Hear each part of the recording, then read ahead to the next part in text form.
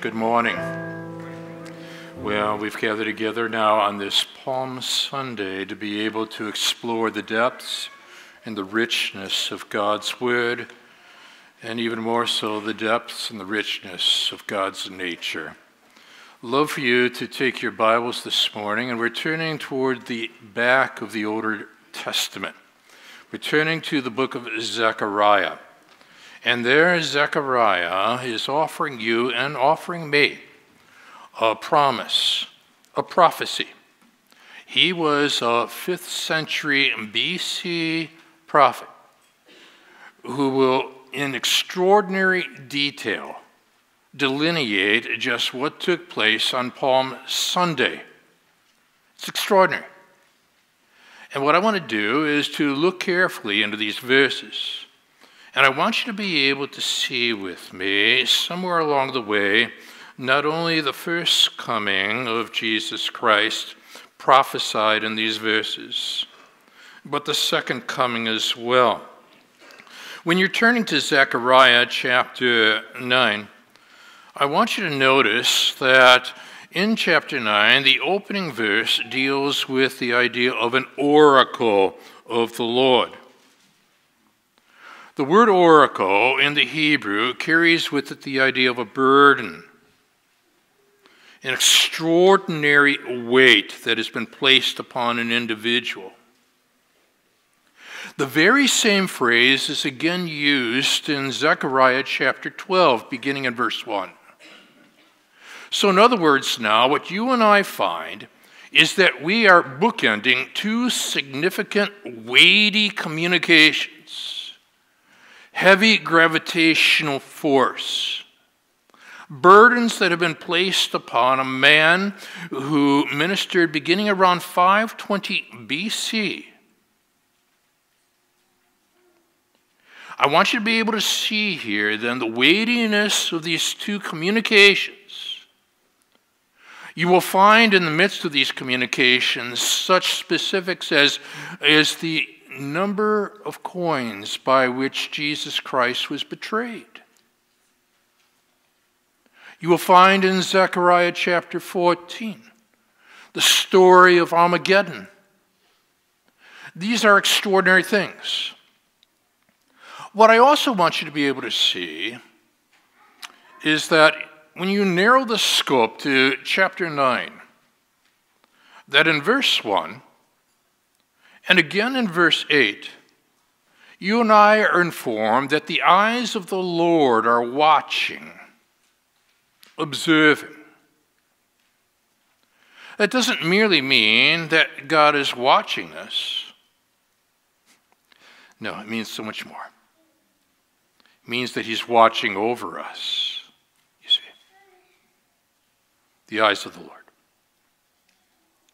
So now, as he has bookended verse 1 and verse 8 with the eyes of the Lord, and he's bookended furthermore the two significant oracles, burdens, the weightiness of what he wants to teach. What you and I now do is that we narrow our focus. And I'm going to read simply from verse 9 and verse 10. Because this is where we're going to gain traction this morning. And here in verse 9 and in verse 10, succinctly, he's already describing the first and the second comings of the Messiah.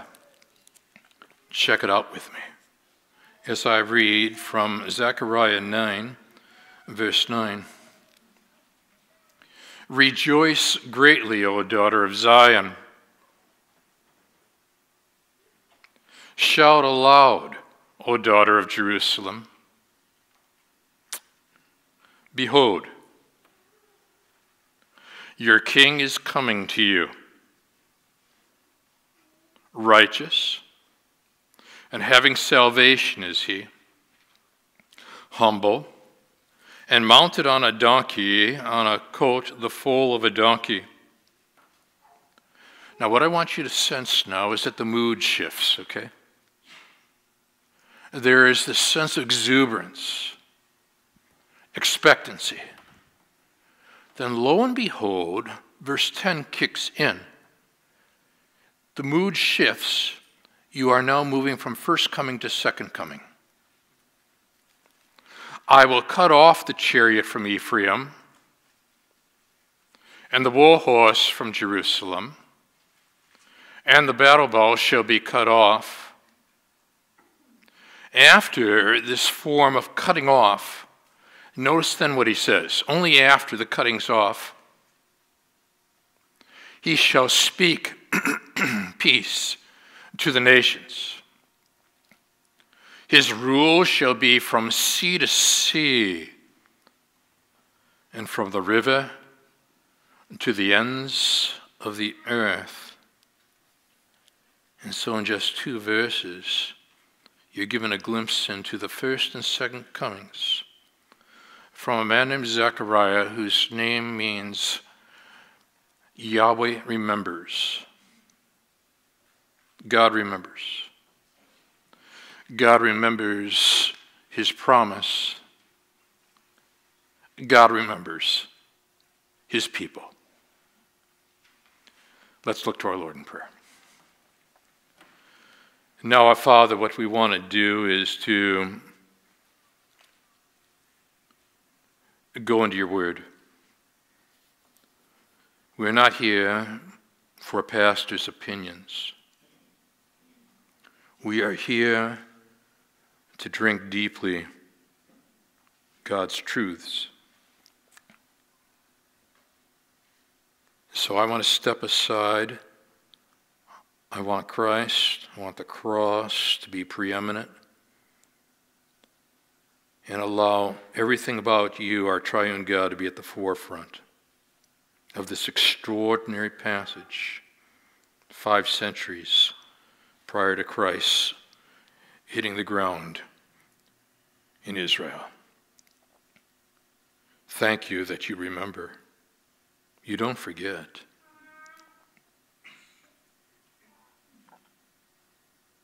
And so, Father, you are not merely watching us, you're watching over us, including the people of the Ukraine, exploring the hearts of leaders in Russia. Thank you, Father, that you are the observant one,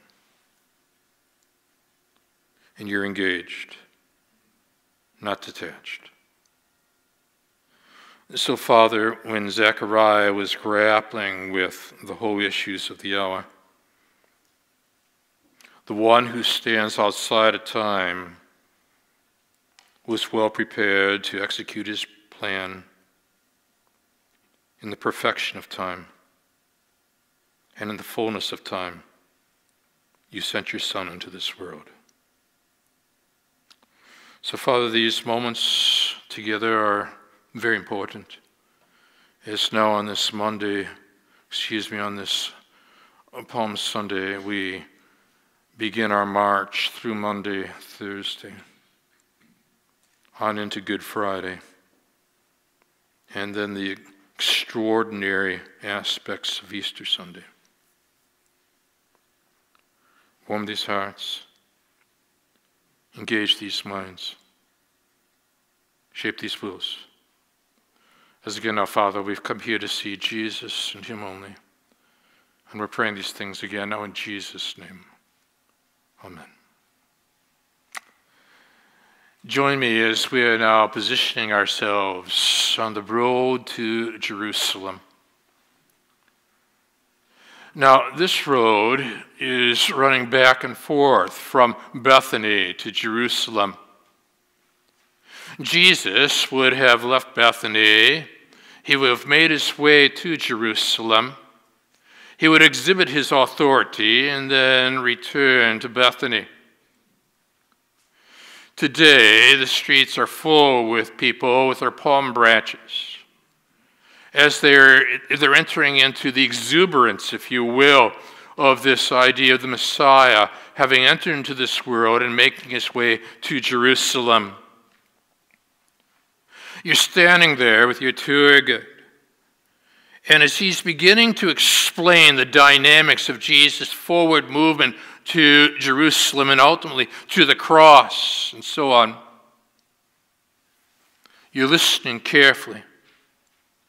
You're applying what you know from Matthew chapter 21 regarding what some have called the triumphant entry of Jesus Christ. But you're waiting to find out if the tour guide is going to offer what I'm going to call this morning the prophetic backdrop to that amazing story. That Zechariah, probably in the latter years of his ministry, offers this twofold burden, oracle, a sense of weightiness regarding what was to come. And what I want to do is to take that idea and develop it with you. Because what we're going to do now is to position ourselves on this very road. Soak up the environment. Ponder the history. Take our telescope and look into the future. And what I want to do with these verses from Zechariah 9 this morning is to draw out two dominant themes that we're going to be able to detect in these verses that have direct bearing, I believe, upon global matters as well as personal matters in the yesterdays, the todays, and the tomorrows of our lives. Let's dig in.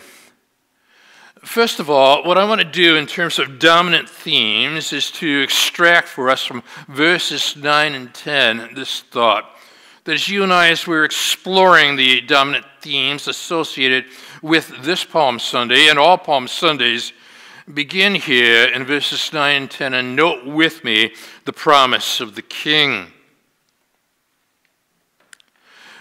Note how it begins.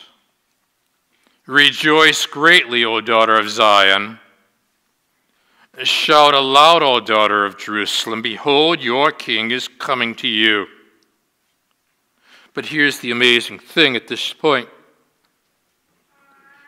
Zechariah is at a time period when he's not able to experience the fullness of the promise of kingship in the land of Israel. They've just returned from exile. He and his colleague Haggai have been involved in ministering as the precincts of Jerusalem and the temple under construction. A king? Where are you getting this from? These are not necessarily days of kingship, Zechariah. But you see, his name is Yahweh Remembers. And Yahweh is remembering the promise he gave to David of an everlasting kingdom. Now, what he's doing at this point is he's prepping the crowds. And so notice how he begins as he urges the people onward, personifying with the phrase, daughter of Zion. Oh, rejoice greatly, O daughter of Zion. He wants to shake them out of their lethargy, which believers need to do even today. Shout aloud, O daughter of Jerusalem, you see. And so there's to be these spontaneous outbursts, spontaneous on one hand, and yet so prophetically prepared on the other hand.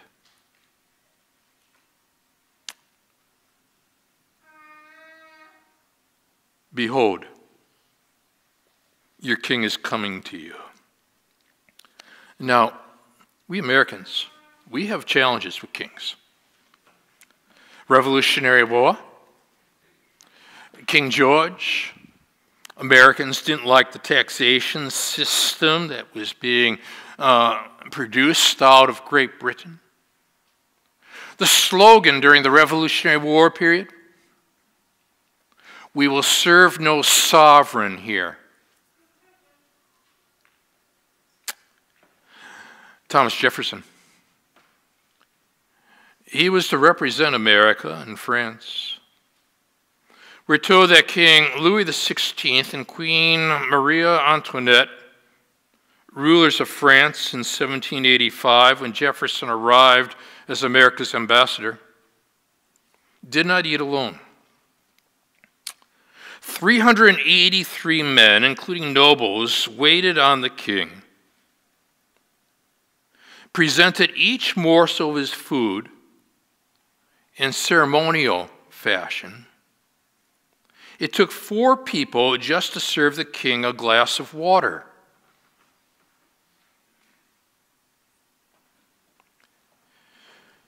Those that know their American history know that the democratic-minded Jefferson was horrified by the extravagance.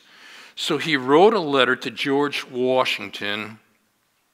I'm quoting, "I was much an enemy to monarchy and kings before I came to Europe. I am 10,000 times more so since I have seen what they are all about," unquote. You see, this kind of kingship, sinful kingship that he observed, is such where the king requires his subjects to tend to him. What is astounding about Jesus Christ is that he is one who tends to us. While kings throughout history have required their subjects to lay down their lives for the sake of the king, Jesus Christ is the one who laid down his life for the sake of the subjects. Everything is reversed when you're describing this one. No wonder you and I are called to rejoice greatly, even though this is coming from the 5th century BC. But his name is, God remembers. He doesn't forget his promises. Doesn't forget his people, O daughter of Zion. Shout about, aloud, O daughter of Jerusalem. Behold, your king is coming to you. That's a promise that God is making at this point. Now, what you and I want to do then is to ask ourselves some questions such as in just what kind of king is being described here? Well, the answer to our questions is what comes next. First of all, you and I are told that he is righteous. In other words, he is always in the right. His character is righteous. And furthermore, his judgments are righteous.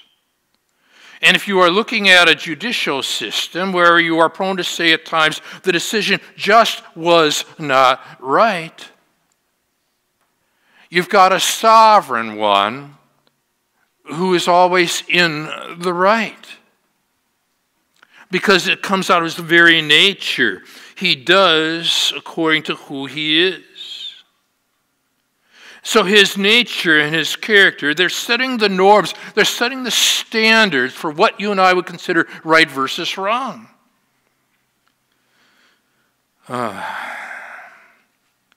then there's the next phrase. Having salvation is he. Now, for those that know some Hebrew, you know that the verb here to save is difficult to interpret. Does it mean here that he is providing salvation for his people? Or does it mean that he is being saved from death? Which is it? I would say yes. It's not either or. It's both and. 3 days later, Jesus will be raised from the grave, saving his people from the penalty of sin, you see. So you tie all that together then at this point, and now you've got one who is righteous. You've got one who comes having salvation. But that's not all. Furthermore, you and I are told that he is humble. Righteous, having salvation is he. Thirdly, humble. There is a humility here that leaps out, contrasting that to the pride of rulers and leaders throughout the course of history, past, present, and yet still to come. And then you take a good hard look. Mounted on a donkey.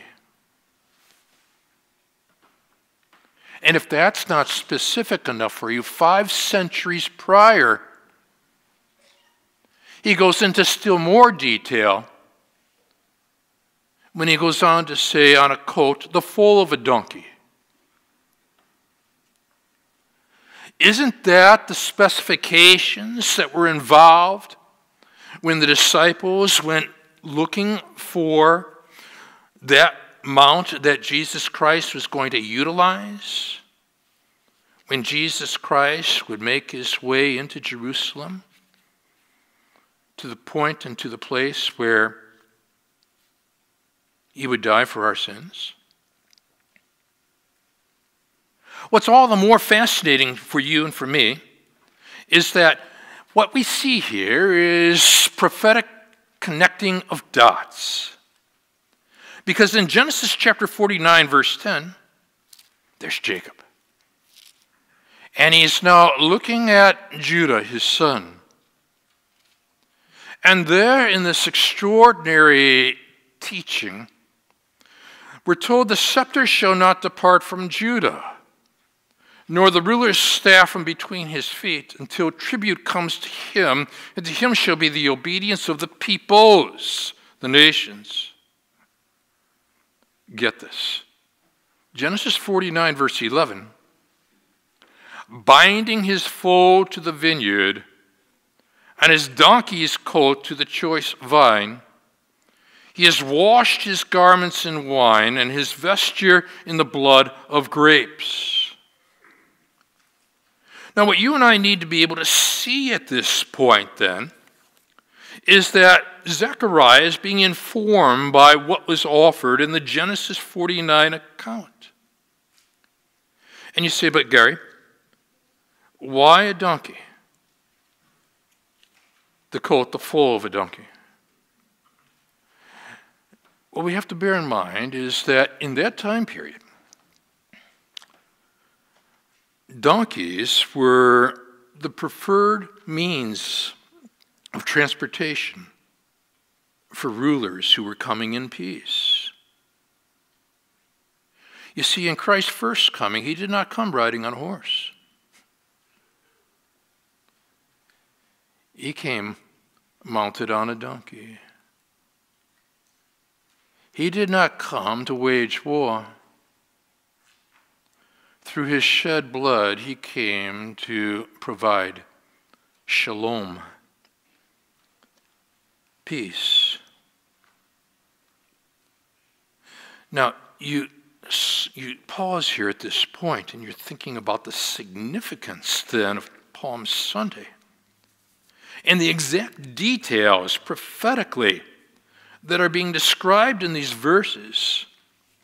As Jesus Christ now, King of Kings and Lord of Lords, is making his way into Jerusalem, and in the process, he is offering peace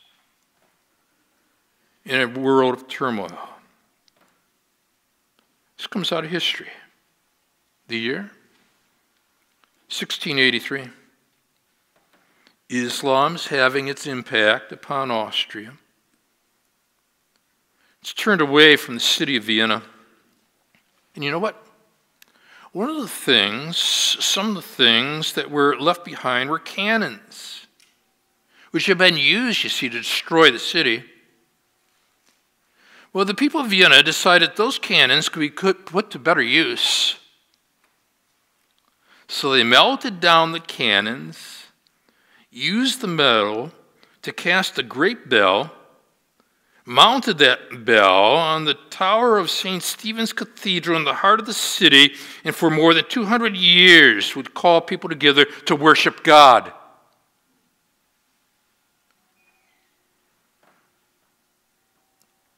This is how God works, you see. He turns cannons into bells. He takes that which is opposed to him and sees tremendous opportunities to bring glory to him. That's your first coming right there, you see.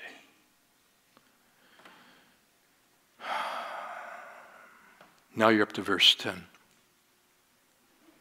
You have figured out that he's righteous, he's salvation-oriented, he's humble. You've told about the details on a donkey, on a colt full of a donkey, coming therefore in peace, first coming. But lo and behold, you see a dramatic shift in mood in verse 10, don't you? Sure you do. Because in verse 10, notice the twofold cutoffs, where he dramatically and militarily fashioned states, I will cut off the chariot from Ephraim. Those are the 10 tribes of the north.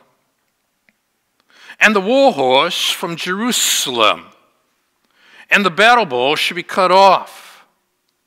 2 cut-offs. 3 military descriptions, the chariot, the war horse, and the battle bow. And then out of this, then, he takes the idea of cannons and turns them into bells. He shall speak peace. Shall speak peace to the nations. In other words, here in your Older Testament, you've already got the Great Commission unfolding here, a global strategy. God has got a plan now. He's got a purpose now. But I draw a line from the war horse of verse 10 back to the donkey, a colt, the foal of a donkey of verse 9. And I say to myself, if he's riding on the donkey of verse 9, what about this whole matter of the war horse of verse 10? But you and I already know Revelation chapter 19, don't we? Where you and I are told, when I saw heaven opened, behold, a white horse. And the one sitting on it is called Faithful and True. And get this is extraordinary stuff. And in righteousness he judges and makes war. In other words, in first coming, it was righteous peace he provides. In second coming, it's righteous justice he then provides. And out of all this, you and I are told in verse 16 of Revelation 19, on his robe and on his thigh, he has a name written. He's got a name written. What is it? King of Kings. And you nod your head. And you say at this point, this is how my sovereign God ties together 2 comings. He now offers us that sense of the cross, the first coming. He offers us the sense of the crown in the second coming.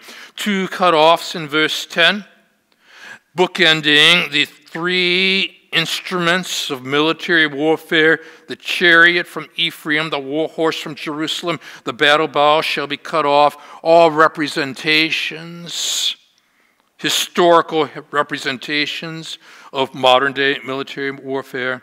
And then after the 3-fold description of the military matters, and after the 2-fold cutoff, then we're told, he shall speak peace to the nations. And then shades of Psalm 72, which we eventually get to in our Psalm series. His rule shall be from sea to sea, and from the river to the ends of the earth. There then is the first of 2 dominant themes. The promise of the King in verses 9 and 10. What's the second dominant theme? It's the blood of the covenant, verse 11 and down through verse 17. It's as if now he doesn't want you, as you are moving a little further into his second coming, to forget what that first coming was all about. They're meant to be connected, not disconnected. So in verse 11, he now gets personal with you and personal with me. As for you, also, comma, because of the blood of my covenant with you, I'll send your prisoners free from the waterless pit. And you say, Gary, about this blood of the covenant, help me to better understand. In essence, what he's doing is he's prepping you for Thursday night. This cup is the new covenant in my blood. Do this as often as you drink it, in remembrance of me. Remembrance? Zechariah means God remembers. He remembers us. Therefore, in partaking of the bread and the cup, we are remembering him and all that he has done for us. You see. 2018, special year. While traveling around Israel, something happened in France. Captured everybody's attention in Israel at that time, all running to our iPhones and our laptops and so on to track what was occurring. ISIS has taken captive a woman. She's a female hostage in a supermarket in southern France. When lo and behold, Lieutenant Colonel Arnaud Beltrame, 45 years of age, jumps into action, shot in the neck after offering to take the place of a woman during a gunman's assault.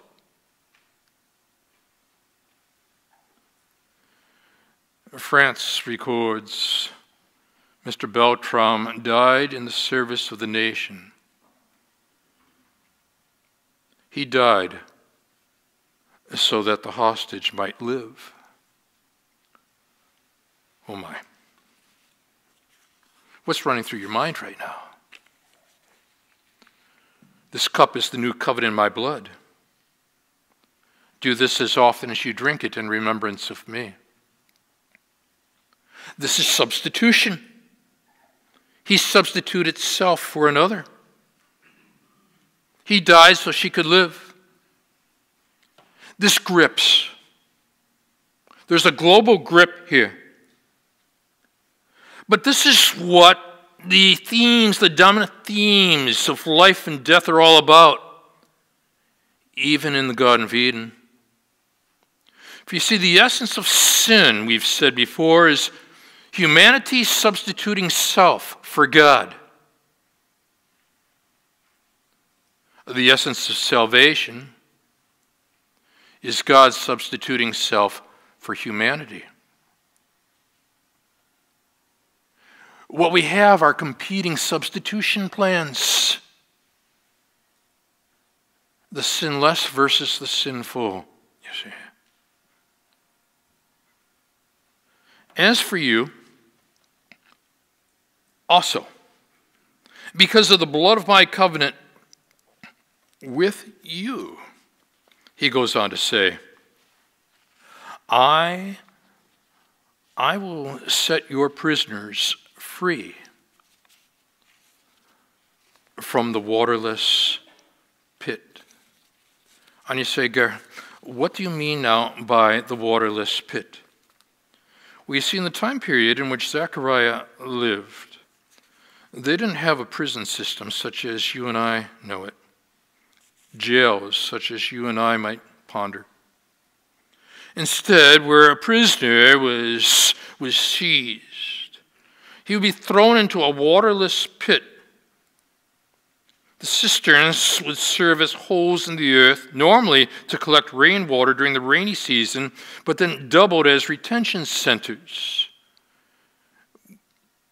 where there was no rain. Look at what he's saying to humanity. I will set your prisoners free from the waterless pit. Return to your stronghold, O prisoners of hope. Prisoner of hope? Most of you and I are trafficking with people who are prisoners of hopelessness. Their hopelessness is tied to despair. Our hope is tied to deliverance. This world is marked by the distinction between hopelessness and hopefulness. And the demarcation is the shed blood of Jesus Christ, promised here 5 centuries before it even happens. Astounding stuff. Does this stir you? The detail? The gripping attention? Return to your stronghold, O prisoners of hope. Today, not someday. Today I declare, I'll restore to you double. That carried with the idea that God's people are his firstborns. Throughout Israel history, the double portion carried with it being the firstborn. Now, in verse 13, still speaking militarily, and you're going to want to connect this to Revelation 19 and Armageddon. For I have bent Judah as my bow, southern kingdom, made Ephraim its arrow, northern kingdom. In other words, he's talking about the reunification of God's people, the Jews, who will come from north, south, east, west, back to Israel for that ultimate final battle. I will stir up your sons, O Zion. Here's something still more amazing. Against your sons, O Greece, people. For those of you that are teachers of history, Greece was not even yet an empire. This was a 5th century BC prophet. Alexander the Great, the leader of the empire of Greece, took reign around 336 BC. This was still to come. And yet God is speaking prophetically, and God is speaking specifically. And yet Alexander and all type leaders, rulers, kings die. They can't take their empires with them. Mr. Putin, you cannot do it. Alexander the Great, we were told, upon his deathbed, commanded that when he was carried forth to the grave, his hands were not going to be wrapped, as usual, in grave cloths, but left outside the casket so that everyone might see them and see that his hands were empty. He could take nothing with him. Now, when you've got a king who's riding not on a horse in the first coming, but on a donkey, on a colt the foal of a donkey, and he's distinguished by righteousness, salvation, and humility, then you take a deep breath and you say, kings come and kings go, but here's one who stands out. The king is dead, they might have said on Good Friday. Long live the king. is the cry on Easter Sunday. You see? Because God promised David an eternal kingdom. Now you're tying all this together because now you are even finding that what God is doing now is he's speaking prophetically about near history as well as distant history. The near and the distant simultaneously. You're up to verse 14. Because now in verse 14, you and I are told that the Lord will appear over them, and his arrow will go forth like lightning. The Lord God will sound the trumpet, shades of revelation, will march forth in the whirlwinds of the south. The Lord of hosts will protect them. They shall devour and tread down the sling stones. They shall drink and roar as if drunk with wine, be full like a bowl, drenched like the corners of the altar. And compare that to the Revelation account of the banquet in that final day. This is known as a theophany in verses 14 and 15. But now notice that final day, the day of the Lord, in verses 16 and now verse 17. On that day, the Lord will save them. Didn't talk about God saving in that first coming. Having salvation is he. But now furthermore, it talks about that salvation, the second coming. On that day, the Lord God will save them. He's going to save his people who are there at that time from what's occurring militarily, politically, and so on, as the flock of his people.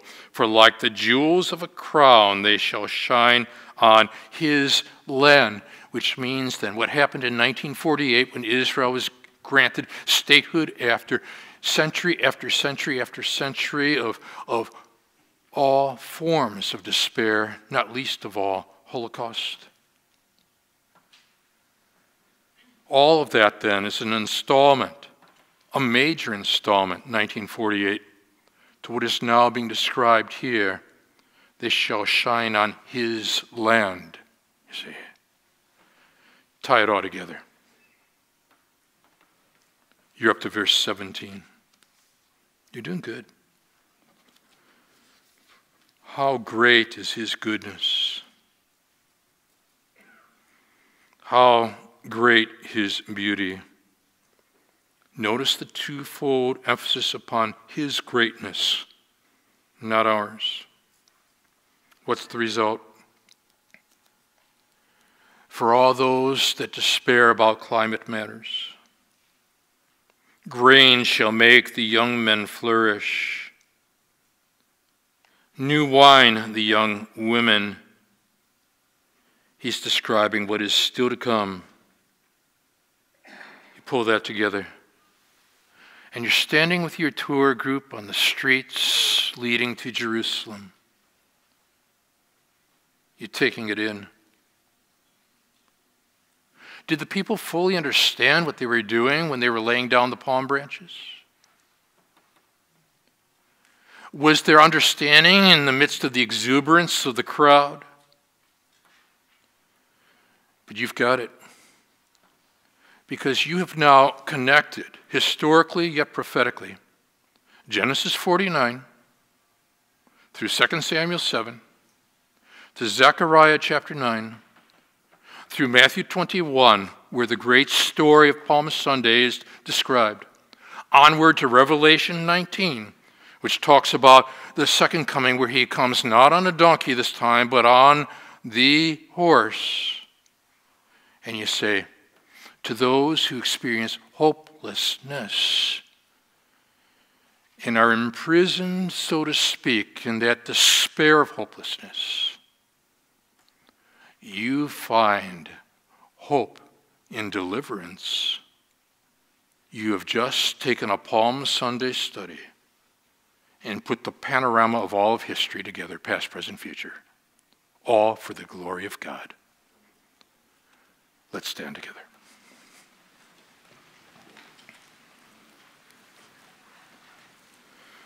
We're awed, for you see the past, you see the present, You see the future all in the present tense. Nothing catches you off guard. It's as good as done. So, Father, thank you. And I want to get real personal. For the one who might be watching online, for the one who's been under this roof in one of the services today, and if there is a word that might describe their experience, it's hopelessness. A mood of despair.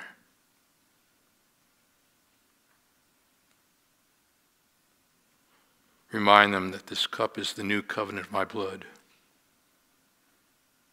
Do this as often as you drink it, in remembrance of me. Take them to the cross, where salvation is secured, not by the cup we drink, but upon the cross where Jesus died. And then we give you praise, because after Good Friday, Easter Sundays are coming. And for this we give you all the praise. In Jesus' name, amen. God bless you.